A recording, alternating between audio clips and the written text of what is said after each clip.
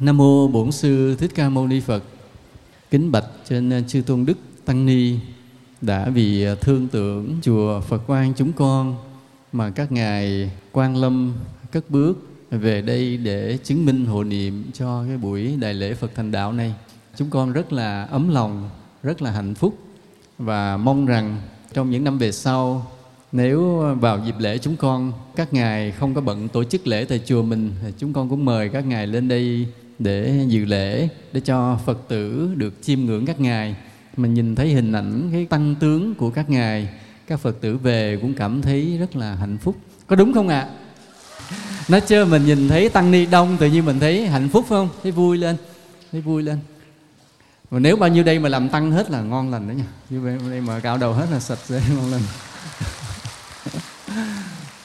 Thì con xin phép các ngài ngồi chứng minh hộ niệm cho chúng con có một cái thời pháp thoại để làm quà cho quý Phật tử nhân cái ngày lễ Phật thành đạo này. Kính thưa quý Phật tử, nhân cái đại lễ thành đạo này, vào buổi chiều chúng ta nghe tọa đàm các tăng ni nói về việc hoằng pháp rất là cảm động và lý thú, làm cho ta thêm được cái niềm tin và sức mạnh. Như riêng thầy hồi chiều ngồi ngoài mà thầy nghe quý thầy nói, cái thầy mới phát hiện ra một điều là nào giờ thầy tưởng thầy giảng hay. Nào giờ thầy tưởng thầy giảng hay. Tới chừng hồi chiều nghe quý thầy cô giảng rồi, thầy mới phát hiện ra điều là trời ơi, thầy thua xa quý thầy quý cô trẻ đang tấn lên từ từ. Cho nên thầy thấy rằng trong tương lai á, Phật giáo ta sẽ có rất nhiều những cái nhân tài như vậy. Hồi chiều nghe thầy Minh Khương nói, thầy Minh Khương lúc bắt đầu đi tu thì ước mơ làm giảng sư, và cuối cùng là cũng thành tựu được cái ước mơ của mình. Còn như thầy không phải, thầy hồi mới đi tu không có ước mơ làm giảng sư, cứ nghĩ mình là chắc nói không ai nghe. Mà lúc đó chỉ mơ ước gì biết không? Mơ ước về núi làm thiền sư. Thì đúng là về núi thì lúc không dám mơ ước làm giảng sư mà lại là nghĩ là mơ ước mình làm thiền sư. Mà rồi không được gì, về núi thì được mà thiền sư không được, mà giảng sư thì bây giờ mới phát hiện dở hơn mấy thầy với cô ngồi dưới đó. Thôi hôm nay chúng ta sẽ nghe một bài ngắn cái đề tài rất là kêu, mà sự thật nó chỉ là câu chuyện vui thôi. Cái tựa là minh triết tối thượng. Minh triết tối thượng. Không, cái tựa nghe kêu chứ sự thật không có gì trong. Câu chuyện như thế này là vào thời xưa có một vị vua bách chiến bách thắng, là ngoài cái giang sơn của mình đã trị vì thì ông đem quân đội ông đánh ra nhiều nước và được nhiều nước thần phục. Có những nước thì ông đánh vất vả rồi mới chiếm được. Có những quốc gia là thấy cái quân đội ông kéo tới là họ đã buông gươm giáo đầu hàng, nên ông trị vì những cái giang sang rất là lớn. Mà đến khi mà gặp bởi cái biển cả rồi thì cái đoàn quân mới dừng lại, biên giới quốc gia mới chịu dừng lại. Hoặc là đến gặp những đỉnh núi cao mà đoàn quân ngựa không thể vượt qua được nữa thì dừng lại lấy đó làm biên giới. Đó là cái uy quyền của ông vua thật là hiển hách. Thì đến khi mà cái giấc mộng quyền lực của ông như đến chỗ cái tận cùng rồi thì con người ta nghĩ lại, đó là cái tâm lý. Tiền đầy kho, quyền không còn giới hạn, tất cả đều thần phục dưới bàn tay của mình. Thì bây giờ còn cái gì cao hơn những điều đó nữa. Nhưng mà ông là một vị vua cực kỳ thông minh, rất là thông minh, rất trí tuệ. Cái điều mà trăn trở đó ông không cần hỏi quần thần. Từ nào giờ là ông rất là giỏi, chỉ tay là dưới phải làm, mà làm là thành công. Nhưng lần này cũng vậy, khi mà cái quyền lực ông đã vô hạn rồi, đã không còn giới hạn, dường như các quốc gia lân bang đều thần phục hết rồi. Trên đỉnh cao quyền lực, tự nhiên ông chợt nghĩ một điều, cái gì mới là cái kế tiếp mà cuộc đời ông phải chinh phục. Con người ta là như vậy, luôn luôn cứ muốn chinh phục đi tới. Và ông đi dạo trong cái vườn Thượng Uyển đầy những hoa thơm cỏ lạ. Lúc đó bao nhiêu cung nữ đi tới gần ông đuổi ra hết, bao nhiêu những người hầu đến gần ông đuổi ra hết. Ông muốn một mình trong cái khu vườn này, ông muốn đi tìm cái gì nó còn cao hơn cả những cái quyền lực này. Và sau đó mọi người cứ đứng nép nép xa xa, tại vì ông phất tay một cái là không ai dám bén mảng lại gần. Cái uy quyền rất là dữ dội. Thì một lát sau thì ông vỡ lẽ ra, ông tìm ra được cái giải pháp. Ông mới gọi các quan cẩn thận lại. Ông nói thế này: trẫm đã ở trên cái đỉnh cao của quyền lực, không còn một quốc gia nào mà không bị trẫm đánh bại, không còn một quốc gia nào mà không dám thần phục trẫm. Bây giờ các khanh hãy cho người tỏa đi hết tất cả mọi nẻo đường, vào trong hang cùng ngõ hẻm, thâm sân cùng cốc, đi tìm hết tất cả những cái đạo lý, cái triết lý, cái minh triết của tất cả các quốc gia ở trên cái cõi đất này về cho trẫm. Vì trẫm muốn chinh phục một cái khác, đó là cái triết lý, cái đạo lý, cái đạo học, cái minh triết. Khi lệnh của vua ban ra rồi thì lập tức các cận thần họp với nhau bàn phân công chỉ đạo, chi tiền, xuất quỹ đồ, bố trí vạch hướng đi rồi lên kế hoạch, rồi là từng đoàn người tỏa ra đi khắp thế gian. Đó là họ cứ đi mãi như vậy. Nghe nói nơi đâu có những vị giáo sư lỗi lạc, cái họ đến họ học, họ ghi chép lại, ghi bằng cái ngôn ngữ mà ông vua ông mới biết được. Nghe nói ở làng mạc đó có một vị triết gia thâm trầm uyên bác, họ lại tìm đến, họ lắng nghe và viết lại. Mình không biết là viết bằng vỏ cây hay là cái giấy gì trong cái thời đó, mình không nghe rõ lắm. Rồi có những người nghe nói trên hang sâu có một đạo sĩ ẩn tu mà nói những lời nào là như thần như thánh, để họ leo lên những đỉnh đó để ngồi viết lại. Thế là họ cứ đi như vậy. Và nhiều năm trôi qua, bắt đầu ông vua ông nhúm bệnh. Dù là các lương y cố gắng chữa trị, nhưng mà bệnh cứ dần vào, ông vua mới nóng ruột. Ông hỏi: cái lệnh mà ta ra lệnh các khanh là đi tìm hết các nền đạo lý, triết lý trên thế gian này về cho ta, đâu rồi? Các khanh nói: dạ thưa, đã về được một vài người, nhưng còn rất nhiều người đi ở những chốn quá xa, chưa về kịp. Chúng thần sẽ cố gắng chữa, là dùng những loại thuốc quý nhất để cho bệ hạ được là trường thọ muôn tuổi, mà có thể đọc được hết tất cả những đạo lý tối thượng ở trên trần gian này. Xin bệ hạ hãy yên tâm. Mà trên đời đúng là ghét nhất cái chữ yên tâm. Hễ kêu yên tâm tức là có chuyện rồi đó. Thì ông vua vẫn tiếp tục bệnh, và từng người lác đác đem những cái đống thẻ tre mà viết được cái đạo lý đem về. Họ lập ra nguyên một ban. Khi rồi họ đã về gần như đầy đủ rồi thì họ mới đến muôn tâu bệ hạ, tất cả đạo lý thế gian này chúng thần đã đem về gần như đầy đủ, chỉ còn một vài người không về, có lẽ là do bệnh hoạn chết dọc đường, không còn liên lạc được nữa. Nhưng mà thôi, như vậy là đã quá đầy đủ mọi đạo lý ở trên cuộc đời này. Cái mới khiêng cái kiệu ông vua tới cái chỗ mà chất hết những cái thẻ tre mà ghi đạo lý trên thiên hạ đó. Khi mà đến ra thì cái nhà nó lớn hơn cái hội trường của mình. Số thẻ tre mà chất được á, nó từ đầu bằng đằng đó qua tới đầu đằng này của nhà cao hơn đống thẻ tre. Ông vua ông nói: chừng nào trẫm mới đọc hết cái số thẻ tre này? Chừng nào? Trong khi là tuổi đã già, cơn bệnh đã tới, nhìn cái đống thẻ tre này, từ đầu này qua tới đầu kia đem hết thiên hạ về. Chừng nào trẫm đọc hết? Trẫm chưa đọc được hết một phần nhỏ là trẫm đã chết rồi. Các khanh mau cho người đọc tổng hợp lại cho trẫm, cho gọn lại.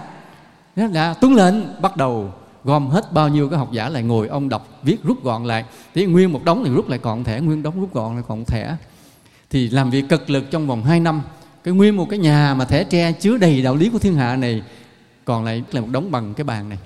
Đem một đống thẻ tre bằng cái bàn tới ông vua, thì ông vua cũng nằm hấp hối rồi. Ông ngất ngây ngợi, ông nói, ông dòm cái đống bàn đó, ông nói: trẫm hết đọc nổi rồi. Bây giờ các ngươi rút lại trong vòng, nghĩa là một tấm thẻ tre thôi, chứ làm sao mà thời gian đâu mà trẫm đã gần chết rồi mà cái đống thẻ tre bằng cái bàn này đọc chừng nào? Nói: dạ tuân lệnh. Bắt đầu lấy cái bàn này ra đọc, rút lại. 1 tháng sau nữa đem được 2 tấm thẻ tre tới. Khi mà vô xin để được gặp nhà vua thì ông quan ngự y, các quan không muốn cho vô, tại vua thật sự tới lúc đó là bắt đầu đứt hơi gần chết rồi, hấp hối lên cơn ngáp ngáp rồi. Cái mới nói cái ông quan mà ngự sử lớn nhất của nó: muôn tâu bệ hạ, qua trên 10 năm vừa đi sưu tầm đạo lý và tổng hợp rút gọn đạo lý, chúng thần tìm được 2 cái minh triết tối thượng cho cuộc đời này, cao nhất của thế gian này. Không có một cái chân lý nào, một đạo lý nào qua được 2 cái minh triết tối thượng này. Ông vua khều khào nói: ta nghe, nhanh lên. Ông khều khào, ông rút cái thẻ tre thứ nhất ra: muôn tâu bệ hạ, minh triết tối thượng thứ nhất là tất cả thế gian là vô thường. Nghe xong ông vua đứt hơi chết liền, chưa kịp nghe câu thứ hai đứt hơi chết. Rút câu thẻ tre thứ hai ra thì ông kia ông hết nghe được rồi. Còn một cái thứ hai nữa, ông vua hết nghe được. Còn một cái nữa, ở đây mình muốn nghe không ạ? Muốn nghe, mình muốn nghe. Một cái khi đọc xong ông đưa qua cái ông quan cận thần, còn cái thứ hai cầm lên thì ông vua vừa mới đứt hơi, mới lấy cái hơi cuối cùng đi luôn. Còn ông cầm ngỡ ngàng một cái thứ hai nữa, không nói kịp. Cái đó là cái gì ạ? Nhưng hôm nay chúng ta nghe được cái thứ hai mà ông định nói với nhà vua, mà lúc không nói được nữa, mọi người òa lên khóc la lối tùm lum. Nhưng mà ông đứng đó là bởi vì cái nhiệm vụ ông buộc lòng phải nói luôn, mặc dù nhà vua đã chết. Muôn tâu bệ hạ, một minh triết tối thượng thứ hai nữa. Tất cả đều là nghiệp duyên nhân quả chi phối. Hết chuyện. Rồi hết. Vậy là chúng ta hạnh phúc hơn ông vua đó. Ông vua đó có quyền lực đầy đủ mà chỉ nghe được một cái minh triết tối thượng, thế gian là vô thường, rồi đai. Còn hôm nay mình nghe được câu luân thứ hai là trong cái vô thường biến đổi đó, tất cả đều bị nghiệp duyên nhân quả chi phối. Nên ta ngon hơn cái ông vua bá chủ thế giới đó rất nhiều. Chúng ta nghe điều này có lạ, hai minh triết này nghe có lạ không ạ? Mình nghe có lạ không? Không. Người Phật tử mình đã nghe rất nhiều lần và nghe đến thấy thường, và nhiều người nghe xong rồi quên luôn. Cái mà ông vua, ông phải đem đại quân cả cuộc đời, ông chinh phục cả thế giới, đem bao nhiêu tiền của cho 10 năm để đi tìm hết đạo lý trên thế gian, mất hết 1 năm để tổng hợp lại, và mất 1 tháng cuối cùng để rút lại được 2 cái minh triết tối thượng. Ta đã nghe rất nhiều lần. Thế gian là vô thường, tất cả thế gian này là nghiệp duyên nhân quả chi phối. Ta đã nghe rất nhiều lần. Bởi vì sao? Bởi vì ta là đệ tử Phật. Còn cái ông vua đó, ông không phải đệ tử Phật. Để ông tìm được cái minh triết đó là phải vị vua cực kỳ quyền lực giàu có mới đủ người để đi tìm được cái điều đó. Còn vì ta là đệ tử Phật, ngay từ lúc vào cửa chùa, quý thầy đã dạy ta 2 cái điều đó. Nè con, tất cả thế gian là vô thường, tất cả đều do nhân quả nghiệp duyên chi phối. Ta hạnh phúc hơn vua rất nhiều mà ta không biết.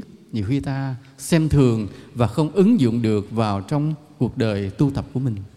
Nên hôm nay chúng ta kể cái câu chuyện minh triết tối thượng này để ta thấy rằng ta đang rất hạnh phúc mà nhiều khi ta không có ứng dụng được vào đời sống và sự tu tập, nên rất là phí. 2 cái minh triết tối thượng đó, nó có phải là cái đặc điều, cái vẻ vời của những ông đạo sĩ triết gia hay không? Không phải, đó là sự thật. Cái gọi là chân lý, đạo lý, minh triết nó phải là sự thật. Và đó cũng chính là cái phương châm của Đạo Phật. Đạo Phật là đạo thấy như thật, đúng như thật. Cái gì đúng như thế nào là biết đúng như thế, thấy đúng như thế. Rồi trên cái thấy như thế, biết đúng như thế, bỗng nhiên tâm ta khai ngộ. Cái sự tu hành của Đạo Phật chính là như vậy. Cũng chỉ vậy thôi. Ta cũng chỉ nắm 2 cái minh triết tối thượng đó để ta đi thôi trong cái sự tu hành. Như hồi nãy là quý thầy hướng dẫn cho quý Phật tử ngồi thiền, thì cũng chỉ là nắm trên 2 cái minh triết tối thượng đó mà tu thôi. Một là thấy được tất cả vô thường, 2 là thấy tất cả là nhân quả nghiệp duyên chi phối. Mà ta ứng dụng được 2 đó rồi thì tâm linh ta sẽ khai mở, ta sẽ vượt qua được các vọng tưởng và từ từ nhập định để đi đến cái đích cuối cùng của Đạo Phật là vô ngã hoàn toàn, không còn có ta nữa. Câu mà nói vô ngã hoàn toàn không còn có ta thì nhắc lại một chút xíu này, con lần thì cũng nhắc. Thì nói tất cả các tôn giáo trên thế giới đều hứa hẹn. Khi ta đến với một tôn giáo, ta gặp một giáo sĩ, ta luôn luôn đón nhận một lời hứa hẹn cho tương lai. Nói con theo ta, con theo đạo của ta, con sẽ được thế này, con sẽ được thế kia. Luôn luôn là hứa hẹn. Đạo Phật cũng hứa hẹn. Nhưng mà cái hứa hẹn của Đạo Phật và các tôn giáo khác nhau một cách kỳ lạ, khác nhau một cách làm ta bất ngờ. Đó là các tôn giáo khác đó hứa hẹn rằng nếu ta theo cái đạo đó, bản ngã ta sẽ được hưởng thụ, được tôn vinh. Còn Đạo Phật hứa hẹn một điều rất là quái lạ, là nếu ta theo Đạo Phật, cái bản ngã của ta đó mất luôn, không có gì nữa. Rất là ngạc nhiên, rất là lạ lùng. Hầu hết con người ta đều muốn được một cái gì đó sau bao nhiêu năm công phu tu hành khổ hạnh, sau bao nhiêu cái công lao cống hiến cho cái đạo, sau bao nhiêu năm mà tôn thờ tín ngưỡng cái thần thánh, họ phải được cái gì bù đắp lại, được cái gì vinh quang lại, cái gì hưởng thụ lại cho bản ngã của họ. Các tôn giáo đều hứa hẹn như vậy. Và chính vì người ta tin vào cái sự hứa hẹn đó cho một cái bản ngã vinh quang nào đó ở tương lai mà người ta đã đi theo các tôn giáo. Chỉ trong Đạo Phật rất lạ lùng, hứa hẹn một cái điều mà như không hứa hẹn. Đó là nếu con theo Phật, con sẽ mất luôn cái bản ngã của con. Nào giờ con dùng cái bản ngã này để sống, dùng cái bản ngã này để đấu tranh, dùng cái bản ngã này để bươn chải, và cuối cùng mong cho cái bản ngã này được hưởng thụ. nhưng không ngờ đi theo đạo Phật rồi bản ngã này sẽ biến mất. Vậy mà có những người có một cái thiện duyên gì đó, có một cái trí tuệ gì rất lạ lùng từ nhiều kiếp không hiểu, cuối cùng đã đón nhận lời hứa hẹn kỳ lạ này. Thay vì ta tin vào cái sự hứa hẹn là cho ta một cái bản ngã hưởng thụ ở tương lai, vậy mà ta đã đi theo Đức Phật để ta nhận lấy cái lời hứa hẹn của Phật là ta sẽ không còn bản ngã nữa. Một cái lời hứa mà như không hứa gì cả, một lời hứa kỳ lạ, một lời hứa giống như hư vô. Vậy mà ta có cái thiện căn gì đó, một cái trí tuệ lạ lùng nào đó, ta tin vào cái lời hứa này, ta đi theo cái lời hứa này, và ta có cái cảm nhận rằng nơi cái bản ngã tan biến không còn đó, đó chính là cái hạnh phúc bình an tột độ, tuyệt đối, không còn biên giới. Chính vì niềm tin đó mà ta đã dành cả cuộc đời, cả tâm hồn của mình để đi theo Phật. Cho nên vì vậy, những người nào mà ngồi đây, những người nào mà hết lòng đi theo con đường của Phật đã vạch ra để nhắm đến cái lý tưởng vô ngã, đều là những người Thầy muốn khen với chữ là trí tuệ, khôn ngoan và vĩ đại. Nhưng mà Thầy rất ghét khen, Thầy không thích khen. Không thích khen, thích chê không chứ không thích khen. Nên đây là cái nhân duyên rất là lạ lùng. Thì cái để đi được đến cái đích vô ngã đó, thì trước hết là ta phải biết cái minh triết tối thượng đầu tiên, thế gian là vô thường trước. Trong cái sự tu hành của ta là cái nắm cái minh triết tối thượng này, bắt đầu mà đi bằng cái việc từ nơi cái thân của mình trước. Ta bắt chân ta ngồi kiết già, ngồi đúng tư thế, ngồi cho đúng tư thế, đừng ngồi sai tư thế. Vì sao vậy? Vì cái tư thế kiết già mà Đức Phật đã ngồi như thế, đã dạy như thế, nó có những lý do chặt chẽ, chi tiết ảnh hưởng tới việc nhiếp tâm của ta. Nên đừng ngồi bừa bãi, ráng ngồi cho bằng được kiết già, hai chân chéo lên, hai cánh tay để như thế này, lòng bàn tay này để lên lòng bàn tay kia, cánh tay hơi khuỳnh ra một chút, toàn thân thẳng lưng, bất động, mềm mại. Những cái kỹ thuật đó đều có cái lý do nó tương quan giữa thân và tâm, mà ta đừng có vi phạm, đừng có sai phạm. Phật đã dạy như thế, ta phải thực hiện nghiêm chỉnh từng chút như thế, vì có ảnh hưởng giữa thân và tâm. Hôm nay thời gian không nhiều, ta không thể giải thích vì sao cái bắt chân chéo như thế nó ảnh hưởng sự nhiếp tâm, vì sao phải ngồi cái dáng hoa sen như thế nó hỗ trợ cho việc thiền định, ta không giải thích. Này thì nói tiếp cái quán thân vô thường vậy. Là ta biết thế gian này là vô thường, cái điều mà ông vua tới giây phút cuối cùng mới nghe được, hôm nay ta nghe được, nên ta hạnh phúc hơn vì ta có thời gian để thực hành, mà bắt đầu bằng cái thiền định. Ta ngồi bất động, đúng tư thế kiết già và quán thân mình vô thường. Biết cái thân này vô thường, tạm bợ, không tồn tại lâu rồi sẽ chết. Vô thường có nghĩa là không tồn tại lâu rồi sẽ chết. Nhưng mà chết rồi chưa hết, cái thân nó còn tiếp tục hủy hoại nữa. Thân nó sẽ tiếp tục tan hoại. Đức Phật buộc ta phải quán cái thân vô thường thật là kỹ lưỡng. Ta sẽ thấy cái thân này trong mấy ngày sau bắt đầu nó sình thúi, dòi nó ăn, rồi cái nó xẹp xuống trở lại, nó khô rồi cái thịt khô đó, cái mỡ khô, cái gân khô từ từ nó tróc, nó rớt ra thành bụi, nó rời khỏi xương, cuối cùng còn lại cái xương. Rồi cái xương đó qua nhiều năm tháng nó rã lần thành tro, thành bụi, tan mất trong đất hay là bay theo gió luôn. Là cái quán thân vô thường mà Phật buộc ta quán là phải quán cho tới cái đó. Mà Phật dạy rất là kỹ. Có những người nào mà khi bước vào thiền định cứ lười, cứ muốn là hễ khi vào thiền là tâm cứ phải nhiếp vào trong an định liền, chứ đừng có phải quán chiếu nhiều, thì người đó sẽ không đạt được cái minh triết về sự vô thường của thân. Và như vậy con đường thiền nó sẽ đến lúc nào đó nó đứng lại, không tiến xa nữa. Còn nếu ta vâng lời Phật, ta quán cái thân vô thường thật là chi ly, thật là kỹ lưỡng như Phật đã dạy, mà quán cho tới cái xương nó rã, nó tan thành bụi, bay theo gió mất luôn, thì ta mới thấm thía được cái ý nghĩa của cái thân vô thường. Mà khi quán như vậy là không phải một ngày, 2 ngày, mà là vĩnh viễn. Nói là vĩnh viễn thì ta cứ tưởng là không lẽ suốt đời ta ngồi thiền là cứ ngồi đó cứ lẩm nhẩm là cái thân này vô thường, rồi ngày nào sẽ chết, rồi thân cái xác thịt mỡ nó sình lên sụp xuống, nó khô rớt ra, rồi cái xương tan thành bụi, thành tro bay mất. Cái ngồi cái lại nói nữa, nói vậy lại nhảy suốt đời thì không nhập định được. Nhưng mà rất là may, Rất là may cái điều là trong cái tâm thức của ta nó có cái cơ chế hỗ trợ cho cái sự thiền định, cái quán chiếu. Chỉ cần những lần đầu, 1 tháng đầu, 2 tháng đầu thôi, ta quán chiếu rất kỹ về cái vô thường của thân. Mà khi quán chiếu như vậy đó, mới đầu ta suy nghiệm á, có phải là 5 phút, 10 phút ta mới thấy được cái vô thường của thân. Rồi tâm yên một chút xíu, ta trở lại ta quán cái vô thường của thân chút xíu như vậy. Nhưng mà thời gian về sau là ta chừng 1 phút là ta đi qua hết cái ý niệm về vô thường của thân như thế. Mà khi ta tu được chừng 1 năm rồi thì chỉ trong một sát na thôi, tích tắc một cái là ta nghiệm sâu xa cái ý nghĩa vô thường của thân. Còn khoảng thời gian còn lại là cái tâm thức rất yên tịnh. Đó là cái may mắn mà đúng là chân lý của Phật nói là ta biết như thật, thấy như thật thì tâm mình sẽ đi vào yên tĩnh. Đó là cái công thức. Chứ còn nếu không có công thức này thì ta vĩnh viễn không vào định được. Hay may là nó có cái công thức của cái tâm thức của ta. Là nếu ta thấy như thật, đúng như thật, tâm ta sẽ vào định. Thấy thôi, biết thôi, không cần làm gì hết. Tức là ta cứ quán chiếu cái thân vô thường thôi. Mà quán lâu rồi thì cái quán đó nó nhanh và nó thấu đáo. Nhanh là sao? Nhanh là trong tích tắc một cái ta thấy hết cái thân nó vô thường một cách sâu xa. Thấu đáo là thấy luôn cái xương này sẽ tan thành bụi, bay luôn. Đó là cái quán vô thường. Chỉ cái quán vô thường này là cái khởi điểm thôi, nhưng mà sau đó bắt đầu mọi điều kỳ diệu xuất hiện kế tiếp. Cái quan trọng là cái kế tiếp á.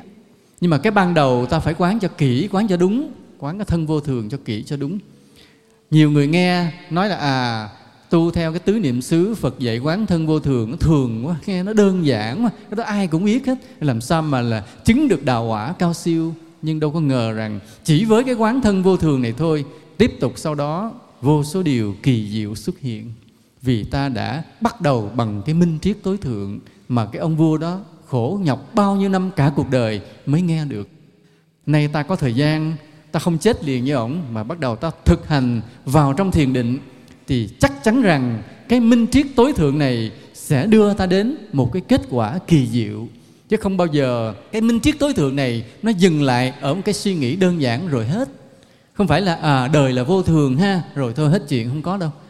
Cái câu đời là vô thường đó mà ta ứng dụng vào trong ngồi thiền để thấy thân là vô thường đó, nó là minh triết tối thượng, cho nên nó sẽ đưa đến một kết quả kỳ diệu về sau này. Mà khi ta ứng dụng ngồi trong thiền, bắt đầu ta sẽ thấy lần lần. Thì kế tiếp ta sẽ thấy thế này. Khi mà ta quán thân vô thường thấu đáo rồi, tâm bắt đầu nó thanh tịnh dần. Cái vọng tưởng khởi lên là bị ta phát hiện, ta kiểm soát được. Tâm nó thanh tịnh thì ta chợt thấy thêm một điều nữa trong cái thân này nó có nữa. Trong cái thân vô thường này có hơi thở đi vào, có hơi thở đi ra. Không cần ta cố gắng thở, không cần ta điều khiển hơi thở, mà thân ta buộc nó phải tự thở, chứ không nó chết liền. Do đó nơi cái thân vô thường này đang có hơi thở vào, đang có hơi thở ra, và ta bắt đầu thấy được cái thứ hai này. Đầu tiên chỉ là thấy thân vô thường, sau đó ta thấy hơi thở vào, hơi thở ra. Nhưng mà nó có một cái chút tế nhị thế này, là thường khi mà ta vừa thấy hơi thở, cái lập tức ta điều khiển hơi thở liền. Ta sẽ cố gắng thở nó êm như thế này, thở nó dài như thế kia, là ta đi sai liền, sai lời Phật dạy liền. Lúc đó bản ngã ta lớn lên từ từ theo cái điều khiển hơi thở.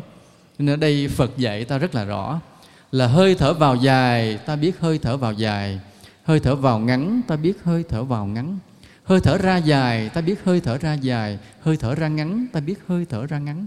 Biết thôi. Phật có kêu mình điều khiển không? Phật không kêu mình điều khiển phải dài như thế này, phải ngắn như thế kia, phải êm như thế nọ. Tuyệt đối không. Chỉ biết mà thôi, không điều khiển. Trong Kinh Nikaya ghi rất rõ, phải không sư Điềm Sang?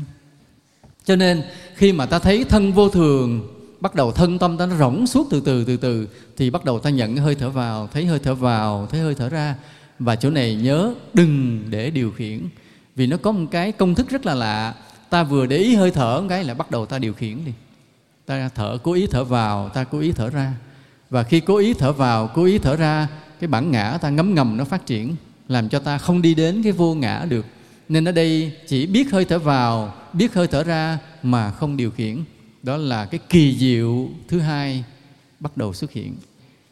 Cái thứ nhất là ta nghiệm được cái vô thường của thân một cách thấu đáo. Rồi sau đó cái kỳ diệu thứ hai là trong cái tâm thanh tịnh này, ta thấy hơi thở vào, hơi thở ra nơi cái thân vô thường này. Và lúc đó rất là an lạc. Khi mà cái thân an lạc như thế, cái tâm an lạc như thế, thì trí tuệ, minh triết tiếp tục nó tự động nó xuất hiện. Tự động nó xuất hiện, chứ ta không cần ép, tự động nó xuất hiện. Ta sẽ thấy tiếp cái điều này nữa, là nơi cái thân vô thường này coi vậy cho nó rắc rối. Ta nghe nói cái thân này vô thường, nó đơn giản, lúc nào nó chết tan thành bụi xong ngay. Vậy mà không xong ngay, không đơn giản. Vì sao vậy? Bởi vì nơi cái thân vô thường này nó có nguyên một hệ thống thần kinh cảm giác vui, buồn, sướng, khổ. Và đây mới là khởi điểm của mọi sự rắc rối. Chính cái cảm giác vui, buồn, sướng, khổ, ngượng ngùng, e thẹn, hạnh phúc, sợ hãi, buồn chán, tuyệt vọng, ngỡ ngàng, bối rối, hối hận, mắc cỡ, vân vân nhiều thứ. Chính mấy cái cảm giác nơi thân đó mà gây ra đủ thứ chuyện rắc rối trên cuộc đời này. Rắc rối làm sao? Rắc rối là ví dụ như có người nọ đau khổ đã tự tử, có một người ham thích quá độ đã đi cướp của giết người, có một người e thẹn đã làm thành một bài thơ, có một người mắc cỡ đã bỏ mất một cái dịp may trong đời, vân vân. Tức là từ nơi cái cảm giác vui của cái thân này, buồn, sướng, khổ của thân này, ta tạo vô số nghiệp trên cuộc đời này. Ta tạo vô số nghiệp mà ta bắt đầu đụng vào cái minh triết thứ hai là nghiệp quả. Nghĩa là ta làm điều gì đó cho mọi người, bắt đầu nó thành cái nhân quả về sau cho chúng ta. Mà tại sao ta làm chuyện này, ta làm chuyện kia trên đời? Chính vì cái cảm giác buồn, vui, sướng, khổ mà nơi cái thân vô thường này nó có. Chứ đừng tưởng cái thân vô thường này ngày nào nó chết rồi nó hết chuyện, không có đâu. Lúc mà nó chưa chết là nó tạo ra đủ chuyện rồi, nó xúi ta đủ chuyện. Bởi vì nó có cả nguyên cái cảm giác, nguyên một hệ thống thần kinh cảm giác buồn, vui, sướng, khổ. Và chính cái buồn, vui, sướng, khổ này đã thúc đẩy ta tạo không biết bao nhiêu là nghiệp ở trên đời này. Nên lúc đó ta ngồi thiền, đầu tiên ta thấy cái thân vô thường, rồi cái nó phát sinh điều kỳ diệu là tâm ta thanh tịnh. Rồi cái nó phát sinh điều kỳ diệu thứ hai, ta thấy được hơi thở vào, hơi thở ra mà ta không điều khiển. Nó phát sinh điều kỳ diệu thứ ba, bắt đầu ta hiểu ra được một điều là ta bị lệ thuộc từ rất lâu bởi cái cảm giác vui, buồn, sướng, khổ của cái nơi cái thân này. Và ta thấy một điều rõ ràng, cái cảm giác đó nó tạm bợ, nó giả dối, nó ngắn ngủi, nó vô thường, nhưng nó thúc đẩy ta tạo nghiệp. Và cái nghiệp đó tồn tại rất lâu, tồn tại từ kiếp này sang kiếp kia, buộc ta phải trả quả. Thì một cuộc vui nồng cháy nó tồn tại trong một cái vài tiếng đồng hồ, nhưng mà thúc đẩy ta làm một cái tạo nghiệp, ta trả tới 3 kiếp sau chưa hết cái nghiệp đó, vân vân. Chỉ vì một cái cơn giận, ta mắng một con người thú vật, 3 kiếp sau ta phải làm thú vật. Chỉ lỡ lời một cái từ câu nóng giận, mà từ cái nóng giận, mà cái nóng giận là gì? Nó là một cảm giác tạm bợ rồi nó sẽ hết. Ví dụ có người nào đó xúc phạm tới ta, làm ta giận, mà nếu lúc đó ta không biết cái giận này là vô thường, ta thấy cái giận này là quan trọng, cái tự ái này là quan trọng, ta đánh họ, ta chửi họ, ta mắng họ, ta chửi họ gấp bội lần mà cái họ đã xúc phạm với ta, không ngờ ta gây thành một cái nghiệp mà ta trả tới 5 kiếp, 10 kiếp không hết được, không biết chừng được. Trong khi cái cảm giác nóng giận đó chừng tiếng hộ mất, nhưng mà trong 1 tiếng đồng hồ đó nó đã thúc đẩy ta làm một cái tội lỗi, để rồi ta phải trả nghiệp 3 kiếp sau, rất là phí phạm. Nên cái đường luân hồi nó cứ cuốn ta trôi lăn vì những cái cảm giác như vậy. Nên cái người mà thấy được thân vô thường, thấy được hơi thở vào, hơi thở ra, bắt đầu phát hiện ra được rằng những cảm giác vui, buồn, sướng, khổ mà nào giờ trói giăng cả cuộc đời ta thế này, sự thật cũng chỉ là vô thường, tạm bợ, cũng chỉ là chốc lát mà thôi. Và ngay đó ta dừng tay tạo nghiệp lại, không ngu dại gì đi theo một cái cảm giác ngắn ngủi để ta phải tạo một cái tội mà ta trả quả báo rất lâu dài. Ví dụ một cái cuộc vui, một người nam ta say mê một cái bóng hình nào đó, thì cái say mê nó tồn tại không lâu, nhưng mà để đeo đuổi được cái đam mê của mình, ta đã làm không biết bao nhiêu tội ác. Hoặc là có những người vậy, thỏa mãn những cái trò đánh bạc, rượu chè của mình, cảm giác tồn tại chút xíu rồi lại phải hết, rồi đi tìm nó hiện ra chút xíu rồi lại phải hết. Nhưng một cái một chút xíu hết, nếu cứ lặp đi lặp lại vậy, nó thúc đẩy ta phải lao vào những cái điều tội lỗi để thỏa mãn cái niềm vui ngắn ngủi của mình. Nhưng mà khi ta thực hiện cho được cái trò vui của mình rồi, thì cái quả báo ta trả rất là dằn dai khổ sở. Nên cái người ngồi thiền rồi họ thấy được điều này, thấy được cái cảm giác, cái cảm xúc lừa dối mình trong từng giây phút của cuộc sống, và biết rằng đằng sau cái sự lừa dối đó là tội lỗi chập trùng, là cái luân hồi cuốn trôi ta vô tận, không có giờ phút nào ngưng. Nên hiểu được điều này, ta kiểm soát được cái cảm giác của mình, tức là ta bắt đầu làm chủ được cuộc đời của mình, không ngu dại gì tạo nghiệp nữa. Nghe một lời khen, bình thường ta có cảm giác sung sướng khởi lên, nhưng bây giờ ta biết cái sung sướng đó tạm bợ, không quan trọng, buông. Giống như Thiền sư Động Sơn, lúc Ngài sắp mất, Ngài mới nói với đệ tử: ta có tiếng tâm ở đời, ai có thể vì ta trừ cái tiếng tâm đó? Có người đệ tử bước lên nói: Hòa thượng cho con xin cái pháp hiệu. Cái Ngài Động Sơn cười liền, nói: tiếng tâm ta đã hết. Đó là một cái câu nói mà tương thông giữa thầy trò. Tức là thường ví dụ như ta có một cái tên và ta tưởng cái tên đó của mình, rồi cái người nào đó kêu cái tên nó ra khen, ta mừng. Người nào kêu cái tên nó ra chửi, ta giận. Nhưng mà với một thiền sư đắc đạo, cái tên không phải của mình, cuộc đời này không phải của mình, thế gian không phải của mình, tiền bạc danh vọng địa vị không phải của mình. Cứ kêu tên ra mà khen, không mừng. Cứ kêu tên ra mà chửi, chẳng giận.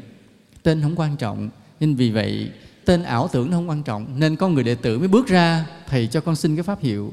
Chứ cho con cái tên mà thầy nói là tiếng tâm á, thực ra nó vô nghĩa. Ông thầy cũng cười, ông biết người học trò này đã ngộ đạo, đã thấy được cái hư ảo của cái danh vọng thế gian, cái mừng, cái vui tạm bợ của những lời khen tiếng chê. Cho nên sống tự tại, vượt ngoài cái điều khen tiếng chê đó. Như hôm nay ta chứng kiến một buổi tọa đàm rất là cảm động. Tăng ni sinh trẻ mà giỏi, nhiệt tình, dấn thân để đem giáo pháp đến cho nhiều nơi xa xôi của đất nước mình. Ta nghe mà ta nghe với lòng biết ơn, vì có những tăng ni sinh trẻ đã làm được điều như vậy. Thì buổi chiều hôm nay là buổi chiều tuyệt vời, vì ta toàn nghe những lời khen. Nên nãy thầy mới nói với thượng tọa trụ trì Từ Tân là thượng tọa Thích Viên Giác, nói buổi tọa đàm hôm nay ta nghe được rất nhiều lời khen, và Phật Pháp lớn lên từ những lời khen đó. Nếu mấy thầy cứ chê nhau, Phật Pháp suy tàn liền. Đúng không ạ? Đúng không? Nên hôm nay ta được hạnh phúc, vì ở nơi buổi tọa đàm này ta nghe được rất nhiều điều khen, nhiều điều tán thán. Và hãy tin rằng Phật Pháp sẽ lớn lên từ những cái lời khen như thế. Ta rất biết ơn quý thầy đã làm nên được những thành tích, những huyền thoại để ta cất được một tiếng khen. Tuy nhiên, đối với những quý thầy quý cô á, mà có đạo hạnh, bộc bạch thì phải bộc bạch, ai khen thì cứ khen. Nhưng thầy tin rằng quý thầy quý cô sẽ không động tâm vì những lời khen đó. Vì sao vậy? Vì cái lời khen nó cho ta một cái cảm thọ tạm thời của sự sung sướng. Nhưng quý thầy quý cô biết rằng cảm thọ sung sướng đó vô thường, tạm thời, rồi sẽ tan biến. Cho nên cứ tùy thuận theo đại chúng mà quý thầy phải làm việc, tùy thuận theo đại chúng mà quý thầy phải lên đây, tùy thuận theo đại chúng mà quý thầy quý cô phải bộc bạch. Nhưng cái lời khen tiếng chê không là cái điều quan trọng đối với quý thầy quý cô. Có đúng không ạ? Đúng không ạ? Mà chính nhờ cái bình thản trước lời khen tiếng chê đó mà quý thầy quý cô của mình sẽ có cái đôi chân cứng đá mềm mà đi mãi trên con đường Phật đạo hoằng pháp, phổ độ chúng sinh. Thì tất cả Phật tử chúng ta cũng như vậy. Sống giữa cuộc đời này, ta đối diện rất nhiều với cái điều khen tiếng chê. Mà hãy nhớ, như hôm nay ta được nghe cái minh triết tối thượng, tất cả thế gian là vô thường. Cái lời khen là vô thường, cái cảm xúc sung sướng ta là vô thường, hoặc cái điều chê đó nó vô thường, cái cảm giác giận tự ái ta là vô thường. Thì đừng vì cái vô thường đó mà ta làm thêm một điều gì lầm lỗi. Đừng vì cái vô thường đó, cái sung sướng chút xíu đó mà ta trở nên kiêu ngạo, kiêu mạn. Đừng vì cái lời khen tạm bợ đó, cái cảm xúc tự ái tạm bợ đó mà ta trở nên thù hận, cố chấp. Nên đây là một điều kỳ diệu nữa mà khi ta nghiệm ra được từ cái minh triết tối thượng của ông vua đó, biết thế gian là vô thường, mà biết bao nhiêu điều tốt đẹp sẽ xuất hiện với chúng ta. Rồi nơi thân này có một cái não bộ, nó sinh ra những tư tưởng. Cái tư tưởng khi nghĩ cái này, khi thì nghĩ cái kia. Và cái tư tưởng nó cũng sao? Cũng là vô thường. Có bao giờ mà ta có một tư tưởng ta duy trì được từ sáng tới tối không? Nếu mà ai có thể duy trì một tư tưởng từ sáng tới tối thì chiều hôm đó gia đình phải đưa gấp vô bệnh viện tâm thần liền, điên liền. Không có tư tưởng nào tồn tại được lâu. Và nó là vô thường. Cho nên ta phải biết nó là vô thường. Cái sai lầm nhất của chúng ta là ta tưởng ý nghĩ của mình là chân lý vĩnh hằng. Ta cố chấp, ta bám giữ, ta chống đỡ, ta bảo vệ. Cuối cùng ta trở thành thù địch với mọi người khi có ai khác với ý ta. Ta trở thành con người khó tính, bảo thủ, già cỗi, lạc hậu, khắt khe và buồn cười. Chỉ bởi vì ta cứ tưởng ý nghĩ mình là đúng. Nhưng do không biết rằng cái tư tưởng là vô thường, cuộc đời là biến đổi, mỗi khi nghĩ được cái điều gì hay hay lạ lạ, ta cứ tưởng đó là chân lý vĩnh hằng. Cái điều đó sẽ tồn tại mãi và làm cho ta bị trói buộc bởi chính cái tư tưởng của chúng ta. Nhưng mà khi một người an trú trong thiền định, biết cái thân này là vô thường, biết trong thân vô thường này có hơi thở vào, có hơi thở ra và không điều khiển, rồi trong cái sâu xa thanh tịnh đó mới phát hiện ra cả cuộc đời ta bị trói giăng bởi cảm xúc vô thường. Cho nên từ đây không bao giờ chấp cái cảm xúc đó nữa. Rồi bắt đầu phát hiện những cái não bộ ta nó phát ra những tư tưởng cực kỳ tế. Chứ còn những cái suy nghĩ mà lăng xăng trong đầu ta coi vậy thô. Khi ở trong định sâu ta mới phát hiện những cái tư tưởng tế, những cái suy luận, những cái sáng tạo cực kỳ độc đáo và sâu xa ở trong. Nhưng mà lúc đó ta mới nhìn thấy một điều nữa là những cái ý tưởng mà trong não bộ ta nó phát ra, nó có hai cái yếu tố. Một là tất nhiên do nghiệp nó thúc đẩy. Tức là đời trước ta gây cái nhân gì đó nên đời này cái ý nghĩ nó hiện ra. Và cái thứ hai nữa là những ý nghĩ trong cái não bộ ta nó phát ra, nó là ngẫu nhiên, không có chủ đích. Nên trong não ta, trong cái ý tưởng của ta, mình trong đạo Phật gọi là hành ấm á, nó tồn tại hai yếu tố đồng thời. Một là tất nhiên và hai là ngẫu nhiên. Tất nhiên là do nghiệp chi phối điều khiển. Ta phải thương ai, ta ghét ai, toàn là do nghiệp chi phối. Đôi khi ta phát minh sáng tạo được cái gì độc đáo, đó là do phước đời xưa để lại. Đôi khi ta suy luận bậy một cái để ta đầu tư kinh doanh trật lất luôn, đó là do nghiệp chi phối. Nên đó là một phần trong những ý tưởng của ta khởi ra là do nghiệp của quá khứ. Cái phần thứ hai là phần ngẫu nhiên, vô chủ, không có định hướng, bất ngờ. Trong cái não ta nó có hai phần là tất nhiên và ngẫu nhiên. Và mọi chuyện trên đời này cũng vậy. Có những điều là tất nhiên theo nghiệp. Hôm nay ta phải gặp ai, trên con đường đi ta suôn sẻ hay không là do nghiệp. Như một chiếc lá rơi bên đường nhẹ nhàng, ngẫu nhiên, không có phải do nghiệp. Nên nó hai phần. Nên cái tất nhiên là nghiệp của quá khứ, và cái ngẫu nhiên, một khoảng trống đó để vạn vật được sinh hóa. Tại vì nếu bất cứ điều gì cũng được quy định răm rắp hết thì thế gian này, vũ trụ này không còn sinh hóa nữa. Nên chính có một phần của yếu tố ngẫu nhiên mà vũ trụ được sinh hóa vô tận. Nên vì vậy Đức Phật cũng nói không phải hoàn toàn mọi chuyện đều do nghiệp. Nên nó cũng trừ được cái tư tưởng cực đoan của một số nhà đạo học theo tôn giáo.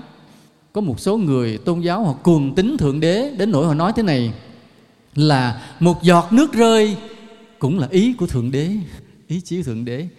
Rồi chiếc lá bay trên đường cũng là ý của Thượng Đế.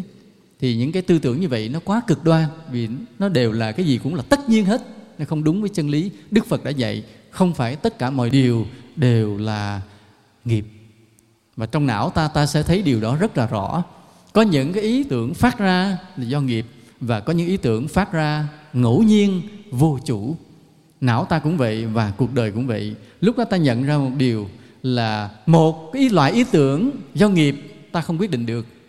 Một ý tưởng thứ hai ngẫu nhiên, bất ngờ, không phải ta quyết định được. Nên hoàn toàn không có ta.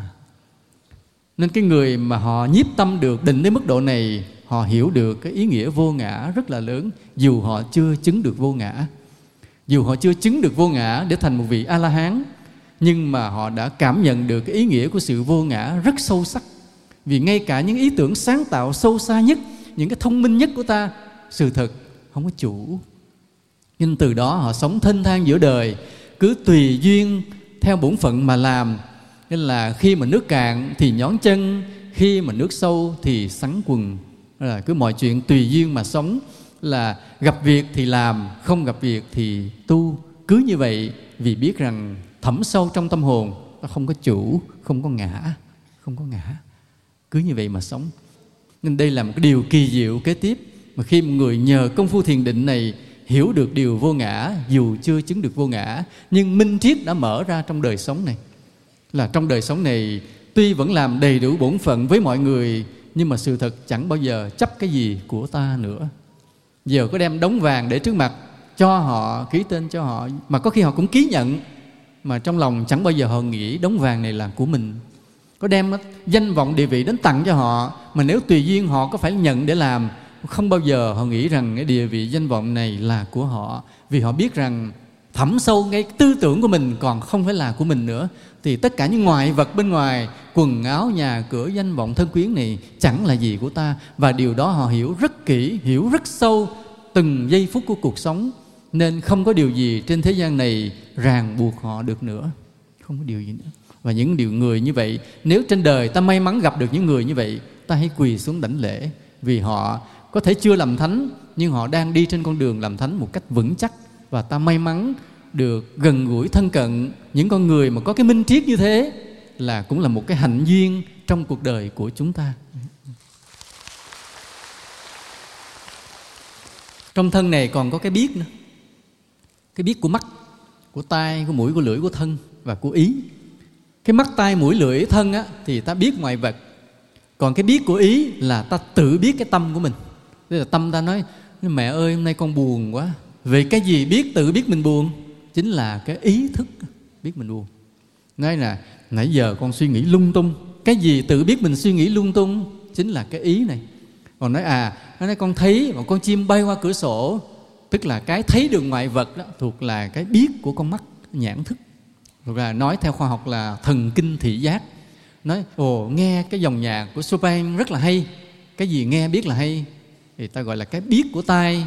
Theo khoa học gọi là thần kinh thính giác. Trong đạo Phật gọi là nhĩ thức. Thì những cái biết như vậy là biết cho đối tượng bên ngoài. Còn cái ý thức là tự biết bên trong mình. Nhưng mà cái biết này nó thường hằng, nên ta không biết rằng nó vô thường. Nó nhanh quá. Những ý tưởng kia nó nhảy thế này, ta biết là nó mới có rồi nó mất, nó vừa khởi lên nó mất. Ta biết rằng ý tưởng này là vô thường. Nhưng mà cái biết lúc nào nó cũng biết, nên ta có cái cảm giác rằng cái biết này là thường hằng bất biến. Nhưng không phải, nó giống như bóng đèn. Nãy giờ ta có thấy bóng đèn chớp tắt không? Không, phải không? Nãy giờ ta thấy ánh sáng nó rọi rất là đều, và ta có cảm giác rằng ánh sáng này là thường hằng bất biến. Nhưng nếu ta có kiến thức khoa học, ta có những thiết bị tinh vi để ta đo, thì ta thấy là nó không có thường hằng bất biến, mà ở nơi đó từng cái photon quang tử bắn ra từ nơi cái tim nó đập vào đây, nó chiếu ra, tỏa ra, nó đang di chuyển. Nhưng mà nó nhanh quá, ta không thấy sự di chuyển của nó, và ta tưởng nó thường hằng bất biến. Thì cũng vậy, cái biết của ta trong cái thân này, trong cái thân có 6 cái biết này, nó nhanh quá và nó đều quá, ta cứ tưởng cái biết nó thường hằng bất biến. Nhưng Phật đã dạy rất rõ: này các tỳ kheo, ngũ uẩn là vô thường. Mà trong cái ngũ uẩn vô thường đó có thức ấm, tức là những cái biết. Những cái biết mà ta tưởng là thường hằng đó, sự thật cũng là vô thường. Cũng như cái bóng đèn, nãy giờ ta thấy ánh sáng rất là đều, rọi không có gián đoạn. Nhưng mà chỉ những nhà khoa học mới biết rằng nó vô thường, nó đang thay đổi, đang sinh diệt. Từng cái quang tử, từng cái photon đang bắn ra ào ào, mà ta mắt thường không nhìn thấy. Cũng vậy, cái biết của ta trong tâm ta nó thường hằng quá, ta không thấy nó vô thường.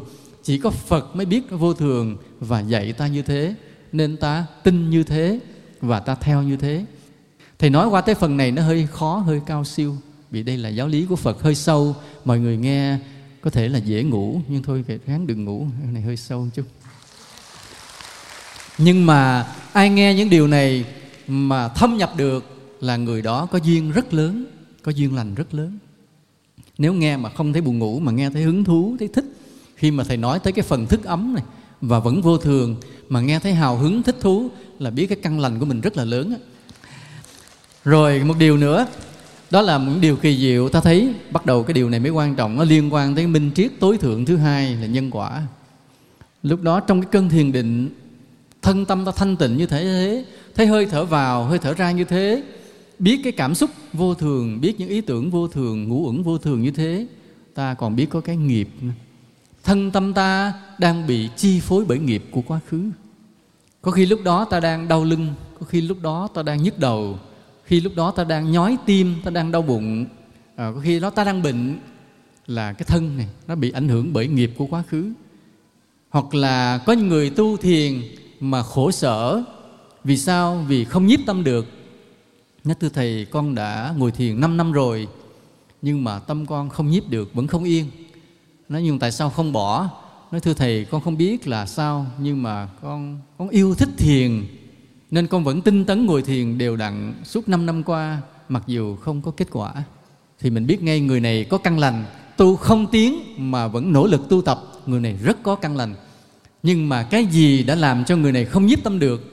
Là khi quán cái thân vô thường, để thấy hơi thở vào, hơi thở ra, chút xíu cái là niệm khởi lên dắt đi mất tiêu, quên mất cái công phu của mình, quên mất cái thân này vô thường, quên mất hơi thở vào, hơi thở ra, bắt đầu lo nghĩ chuyện khác. Một lát sực mình nhớ lại, quay trở lại cái thân, rồi bắt đầu thấy quán thân vô thường, trong thân vô thường này có hơi thở vào, hơi thở ra, rồi được yên yên chút xíu, nhớ chút xíu, cái vọng tưởng đâu bí mật khởi lên, nó dắt đi, bắt đầu đi chợ Sài Gòn mua sắm Tết, hôm nay gạo giá còn nhiêu, xăng còn bao nhiêu, vân vân. Cái lát sực mình nhớ lại, chết, tu quay trở lại quán thân vô thường, rồi thấy hơi thở vào, hơi thở ra. Cái ông lát cha của bà kia, bà nợ mình 2 triệu, bà đi đâu mất không biết, giờ sao đòi. Thế là cứ vậy mới đến than, thưa Thầy, con ngồi thiền 5 năm rồi mà cái bà hàng xóm bà mắc nợ con không trả, làm giờ con không biết sao ngồi. Thế là ta phải hiểu thế này, cái việc mà ta ngồi thiền khó nhiếp tâm là do gì? Do nghiệp của quá khứ. Nên đến cái giai đoạn này, khi mà gặp những chướng ngại như thế, hành giả bắt đầu ngồi quán nghiệp, là biết từ nơi nghiệp của quá khứ, tức là từ cái sai lầm, cái tội lỗi của quá khứ mà thân ta bệnh tật thế này, tâm ta loạn động như thế này. Mà khi nhìn thẳng vào cái bệnh tật đó, nhìn thẳng vào cái loạn động đó, để biết rằng đây là tội lỗi của chính mình, chỉ vậy thôi, và không cần diệt trừ, không cần phải diệt trừ cho cái thân này hết bệnh, cũng không cần diệt trừ cho nó hết cái loạn động. Chỉ nhìn thẳng vào cái loạn động đó, nhìn thẳng vào cái thân bệnh đó, mà biết rằng đây là nghiệp của quá khứ, tội lỗi của quá khứ, sai lầm của quá khứ. Đó là chân thật sám hối. Đó là chân thật sám hối. Dĩ nhiên nói, thưa Thầy, vậy là nghiệp gì? Ta không biết được. Vì nếu biết được quá khứ ta tạo nghiệp gì, ta đắc đạo mất tiêu nữa, cần chi tu nữa. Chỉ biết là sai lầm quá khứ thôi. Trước đây ta đã phạm sai lầm nào đó, tội lỗi nào đó, nên bây giờ thân ta bệnh và tâm ta loạn, mặc dù ta rất cố gắng tu hành. Cứ như vậy thôi, nhìn thẳng vào thân để thấy cái thân này bất toàn và bệnh hoạn, nhìn thẳng vào tâm để thấy cái tâm này loạn động, đều do nghiệp. Cứ biết như vậy và không cần cho nó hết, không cần cho cái thân này phải hết bệnh, không cần cho tâm này hết loạn, mà không bao giờ quên điều đó, không bao giờ quên rằng thân bệnh tâm loạn này là do tội lỗi sai lầm của quá khứ, không bao giờ quên điều đó, cứ nhớ như vậy, vậy mà hết. Vì đó là chân thật sám hối, đó gọi là cái phép quán nghiệp. Mà đến chỗ này thì ta đụng phải, ta ứng dụng được cái minh triết tối thượng thứ hai mà ông vua không kịp nghe. Ông vua mới nghe minh triết tối thượng thứ nhất, ông đứt hơi đi mất. Nhưng hôm nay ta ngồi đây, ta nghe được cái minh triết tối thượng thứ hai, tất cả đều là nghiệp duyên chi phối. Mà khi biết rằng tất cả là nghiệp duyên chi phối như thế, mà ta biết rằng những cái bất toàn, bất an, bất như ý của ta như thế đều là nghiệp quá khứ, là tội lỗi quá khứ, là sai lầm quá khứ. Biết như thế, nhìn thẳng như thế, không chạy trốn, không cầu mong cho hết, không bao giờ quên. Đó là chân thật sám hối. Và cái nghiệp của ta bị đánh lung lay tận gốc luôn. Thì lúc đó có khi thân bỗng nhiên hết bệnh mà ta không mong cầu. Vì cái nguyên tắc của quán nghiệp là không được mong cầu cho hết bệnh, không được mong cầu cho hết loạn. Nguyên tắc quan trọng là không được mong cầu. Không mong cầu, cứ nhìn thẳng cái nghiệp của mình như thế, vậy mà coi chừng nó hết nghiệp. Bỗng nhiên thân ta khỏe lên, bỗng nhiên tâm ta thanh tịnh. Đây là điều rất là kỳ diệu của cái pháp môn quán nghiệp. Nên chỉ nơi cái quán vô thường, thấy thân này là vô thường, mà từ từ ta thấy ra rất nhiều điều, thấy ra rất nhiều điều trong cuộc sống này. Và khi cuối cùng thấy được tới cái nghiệp luôn của nơi thân và tâm luôn, là ta đã sử dụng được hết cả hai cái minh triết tối thượng mà một vị vua đầy quyền lực đó khổ công với bao nhiêu quần thần đi tìm cả một đời mới thấy được. Mà thấy được rồi, ông vua thấy được phân nửa chết, quần thần có thể thấy được cái thứ hai mà không biết ứng dụng. Ta may mắn là đệ tử Phật, ta nghe được cả hai và ta ứng dụng sâu vào trong thiền định và trong cuộc sống của mình để ta chuyển hóa tâm thức, chuyển hóa nghiệp của mình và để ta đến gần được với cái lý tưởng, cái mục tiêu vô ngã mà Phật đã hứa hẹn cho chúng ta. Khi ta ngồi thiền, ta ứng dụng được như vậy, bắt đầu trong đời sống ta có những chuyển biến. Đầu tiên là không còn tham chấp nữa. Cái tham của con người ta nó ăn thua cái đạo đức. Ví dụ như có người đi theo Phật, Phật dạy là không tham, cho nên cũng hứa với lòng mình là sẽ không tham lam. Thì có một người nào đó mới đến đưa mình 5 triệu, nói bây giờ tôi đưa anh 5 triệu, anh kiếm một thầy chân quan, anh chửi một câu cho tôi. Thì người này nói không, Phật dạy tôi là không có tham, cho nên anh dù có đưa tôi 5 triệu tôi cũng không làm điều tội lỗi. Cái người kia móc ra 10 triệu, thôi anh chửi tiếng cho anh 10 triệu. Cái đầu mình gãi đầu suy nghĩ lại. Tại vì cái đạo đức của mình, cái giá của nó chỉ có 10 triệu. 5 triệu thì chưa mua được mình, nhưng 10 triệu mua được. Vì cái đạo đức mình chỉ giá có 10 triệu. Rồi có một cái người khác nói bây giờ anh chửi ông thầy Minh Khương đi, ông này giá cao hơn, tôi cho anh 100 triệu. Nói không bao giờ. Không bao giờ anh đưa tôi 100 triệu mà tôi chửi thầy Minh Khương. 200 nha. Cái đầu nó thôi kỳ quá à. Là về cái đạo đức mình giá chỉ có 200 triệu, người ta lấy 200 triệu ta mua bức. Có người cũng vậy, tu một thời gian người ta đem 10 tỷ đồng ta mua mình, không động tâm, không lung lay. Nhưng người ta nhả 11 tỷ rớt liền. Cái đạo đức mình có một cái giá, có cái giới hạn. Nhưng mà nếu ta ứng dụng được trong thiền định sâu xa như thế này, ta thấy rõ mọi điều như thế này, thấy rõ mọi cái vô thường của thân, của tâm, ta thấy được nghiệp chi phối, tâm ta nhiếp được vào định, phá được cái triền cái tham. Nhớ trước khi nhập sơ thiền ta phải phá 5 triền cái, trong đó phải phá được cái triền cái tham. Thì nếu cái người nào mà nhập vào trong thiền định mà phá được cái triền cái tham rồi thì không phải 10 tỷ mà 100 tỷ, 100.000 lượng vàng, một đống vàng như núi để trước mặt, coi như một đống đất mà thôi. Phật tử có tin điều đó không? Phải tin như vậy. Phải tin rằng có những bậc thánh mà sự tu tập của họ nó vượt lên trên khỏi thường tình, không có một cái giá nào có thể mua họ được. Phải tin như vậy. Và con đường thiền định là giúp cho ta đạt được điều đó. Cho nên cái đầu tiên là ta vượt ra ngoài sự tham chấp. Thứ nhất là tham chấp vật chất. Kế đó là những cái tham vọng. Ví dụ người ta có tham vọng ta phải được nổi danh, ta có tham vọng ta phải được quyền chức, thì cái công phu thiền định của ta vào sâu rồi nó phá tan cái đó luôn. Không bao giờ ta ham muốn ta phải nổi danh, không bao giờ ta ham muốn ta được địa vị quyền chức gì hết. Lòng bình thản cực kỳ. Rồi cũng công phu tham thiền nó vào được sâu như vậy, nó phá tan cái tham ái, tham dục của ta luôn. Cái tham ái, tham dục là bản năng của con người. Như hồi chiều mà sư Rim Sang sư nói đó, sư tính không đi tu, thích lấy vợ. Đó là cái bình thường, bản năng rất bình thường của con người. Nhưng mà do duyên đời xưa lớn nên sư vượt khỏi thường tình để mà đi tu, trở thành một cái nhà sư lỗi lạc như vậy. Thì không biết thiền định của sư tới đâu, điều đó là tế nhị không dám hỏi. Nhưng mà cái thiền định hứa hẹn cho ta điều đó là nếu ta vào được thiền định sâu, bắt đầu tới sơ thiền, thì cái bản năng mà về tham ái, tham dục tự nhiên của một con người bị diệt mất luôn. Không còn thương một người mà ta trải lòng để thương yêu tất cả chúng sinh. Nghe nói cái tình thương yêu tất cả chúng sinh, ta thấy lý tưởng đẹp mà nhìn lại lòng mình ta thấy không có. Nhưng nếu ta thành tâm tu tập, hướng về tích lũy và tu thiền, ta không còn bị bản năng tham ái, tham dục của cá nhân chi phối nữa, ta sẽ thấy lòng mình trải ra thương yêu được tất cả mọi người. Khi nhìn mọi người như thế này, ta thấy lòng mình trải ra thương yêu quý kính một cách thật lòng mà sâu đậm. Quý Phật tử hãy nhìn lại mình, hãy nhìn lại chung quanh mình, một rừng người như thế này đang có mặt ở đây. Ta có thể lắng lòng lại, hãy nhớ mình là đệ tử Phật và lắng trong thiền định, đừng có cái gì riêng tư nữa. Ta sẽ thấy lòng mình trải ra thương yêu được cả 10.000 con người như thế này. Mà cưng nhất là những người mà không có tóc. Cưng nhất mấy người này. Rồi tự nhiên những cái tâm mà ích kỷ, nóng giận, oán thù mất hết. Cái lý tưởng hướng về sự giải thoát là kiên định, không gì lung lay được. Trong đó Phật gọi là phá được cái triền cái nghi, kiết sử nghi, là cái lý tưởng đối với đạo không còn gì lung lay được nữa. Ta nhìn mọi chuyện trên đời hết sức là bình thản, và thấy rõ mọi chuyện trên đời là nhân duyên tan hợp. Cái tỉnh giác của ta xuất hiện, cái vọng tưởng của ta diệt trừ, tâm ta sáng vằng vặc, rỗng rang, bắt đầu 5 triền cái phá dần dần để chuẩn bị chứng luôn sơ thiền. Thì cái con đường thiền hôm nay ta không có trình bày, rất là sâu xa. Nhưng hôm nay vậy, nhân cái ngày lễ thành đạo, chúng ta có một bài pháp thoại trao đổi với nhau, cái tựa đề là Minh Triết Tối Thượng. Rồi kể một câu chuyện là cái Minh Triết Tối Thượng mà cái ông vua ông đi tìm. Khi ông đi tìm được rồi, ông nghe không hết và ông đã chết, rất là uổng phí.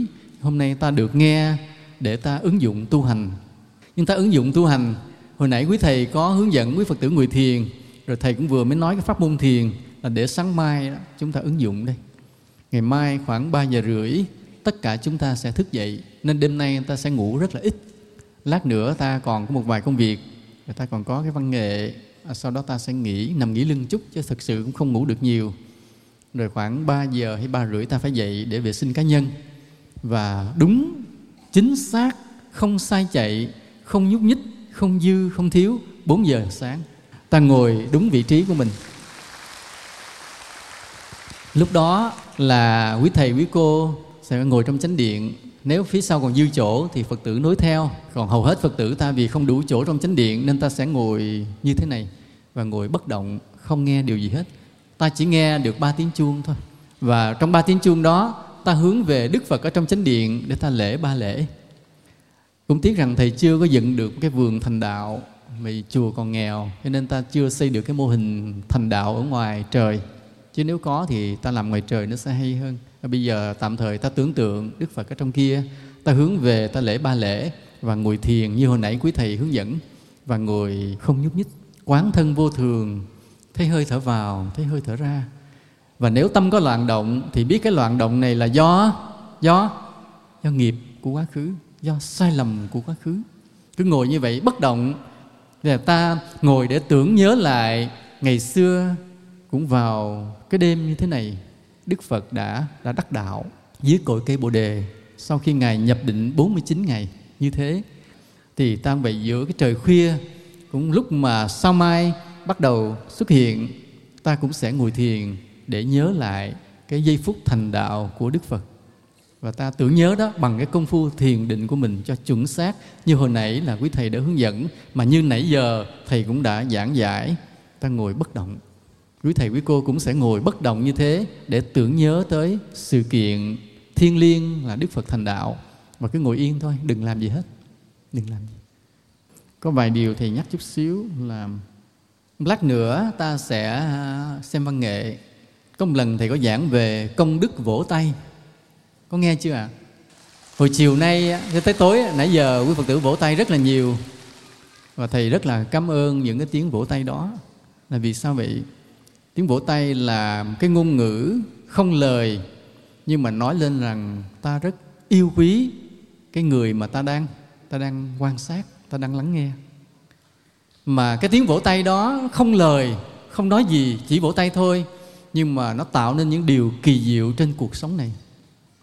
Ví dụ như hồi chiều vậy, mỗi khi quý thầy quý cô nói một điều gì lý thú, ta vỗ tay.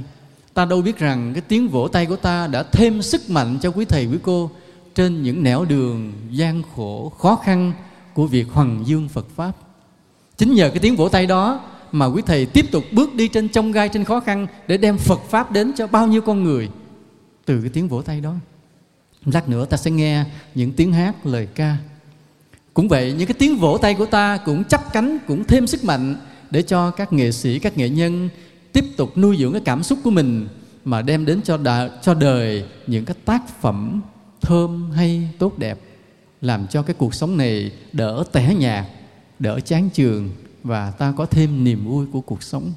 Cho nên cái vỗ tay có rất nhiều công đức, và vì vậy hãy nhiệt tình vỗ tay, tán thán người vỗ tay. Thầy rất là cảm ơn quý Phật tử từ những nơi xa xôi về đây dự cái đại lễ thành đạo này. Giờ thầy lại hứa, thầy ghét hứa lắm, nhưng mà vì nhân quả cho nên thầy cũng bộc bạch một chút xíu về nhân quả. Nếu mà ta vinh danh ngày Đức Phật đản sinh thì cái quả báo ra cái gì? Cái quả báo là sau này cái ngày sinh nhật của ta cũng sẽ được nhiều người vinh danh. Nghĩa là sao? Nghĩa là thế nào trong đời ta cũng làm được những điều đáng quý trọng, để cho khi ta chết rồi, người sau cứ nhắc ta hoài, mà cái ngày sinh của ta, ngày giỗ của ta, mọi người tưởng nhớ. Cho nên khi mà cái ngày Phật đản sinh mà ta vinh danh thì cái nhân quả sẽ là như thế. Tự nhiên cuộc đời của ta cũng làm được nhiều điều đáng kính. Còn khi ta vinh danh ngày Phật thành đạo thì nhân quả là gì? Nhân quả là gì? Nhân quả là ngày nào đó, đời nào đó, kiếp nào đó chắc chắn ta sẽ đắc đạo.